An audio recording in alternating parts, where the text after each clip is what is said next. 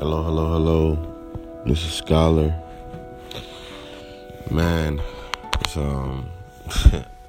I've been up all night doing a lot of research, and a topic really comes to mind. Man, it's really, really, really prominent. And people are afraid to talk about it. And that's patience. Patience. Being able to sit there and work and work and work your ass off for years with either little to no return as far as creating your own personal brand, developing your skill set, and really nobody's noticing or nobody's compensating you for putting in this work. And it kind of pivots back to monetary gain or financial gain. Everybody's so focused on instant gratification that people are losing out on what's most important, and that is honing your craft. You got people that work for a decade or more and then eventually end up breaking ground, and the world notices. They say, damn, he was an overnight successor. He blew up out of nowhere, but they didn't see the 7-8 years that he put in. He stayed down by himself, not with the team, but by himself. And that's the greatest thing, to know that you are sitting on a gold mine. A gold mine. Yeah, literally a gold mine and a gold mine.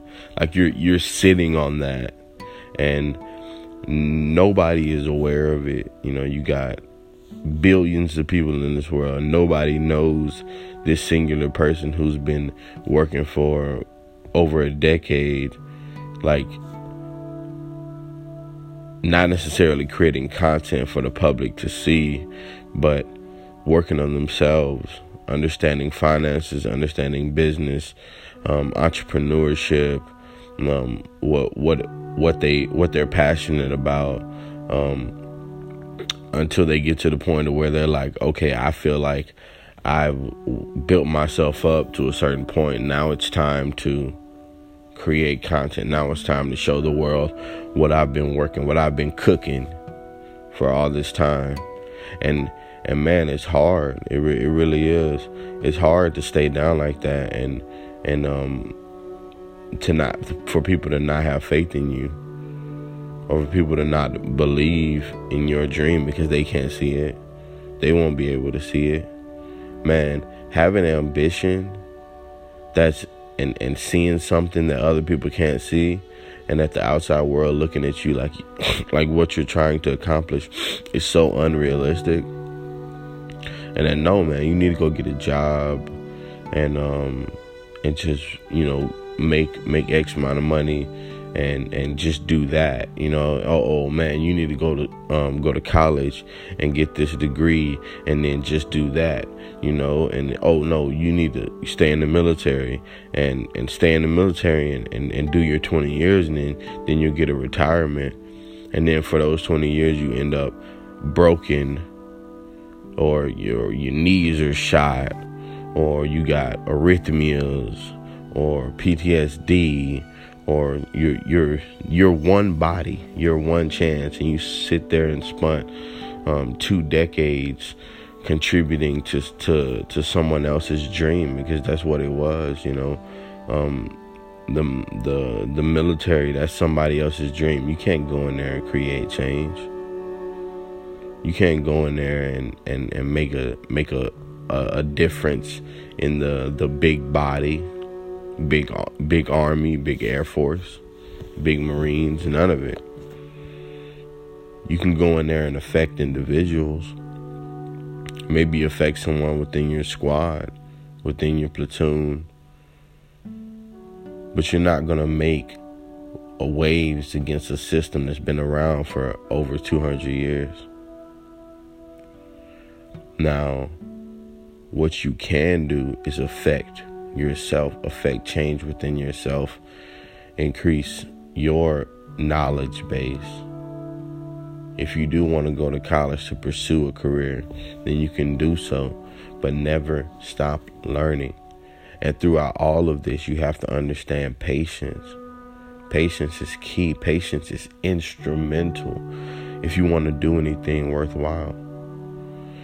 There are people who could go out right now, do a song, drop it, and then next thing you know, they got millions of views and they're going viral. You have those rare cases. But if it's something that you want to last, anything fast don't last. And if you want something greater, it's going to come later. I heard that from a wise man, and that's so true. Patience, hard work, and just staying down. Man, I know sometimes you may feel discouraged because you're not breaking ground. Or you're like, damn, I've been stuck in this position for years. Or I haven't exploded. Or you begin to look at the things outside of yourself for kind of like a sign saying, okay, that's what's considered progress. Or you see someone riding around in a Benz, riding around in a Maybach, riding around in a tricked out Corvette or a Lexus, and you go home and you look up the price of that Lexus, knowing it's a 2018 model. You go and look up this Lexus and it's like $97,000, $95,000, and you're like, how is somebody driving around with a car that's worth six figures, or that's worth four or five times what my car is worth? And then you begin to think that the value that you have in the world is predicated off of what you have materialistically. Or like you look at someone as the standard, and they're not. Your world is your world, and it is what you make of it. But you have to have patience. You can't look at others as signs of your progress.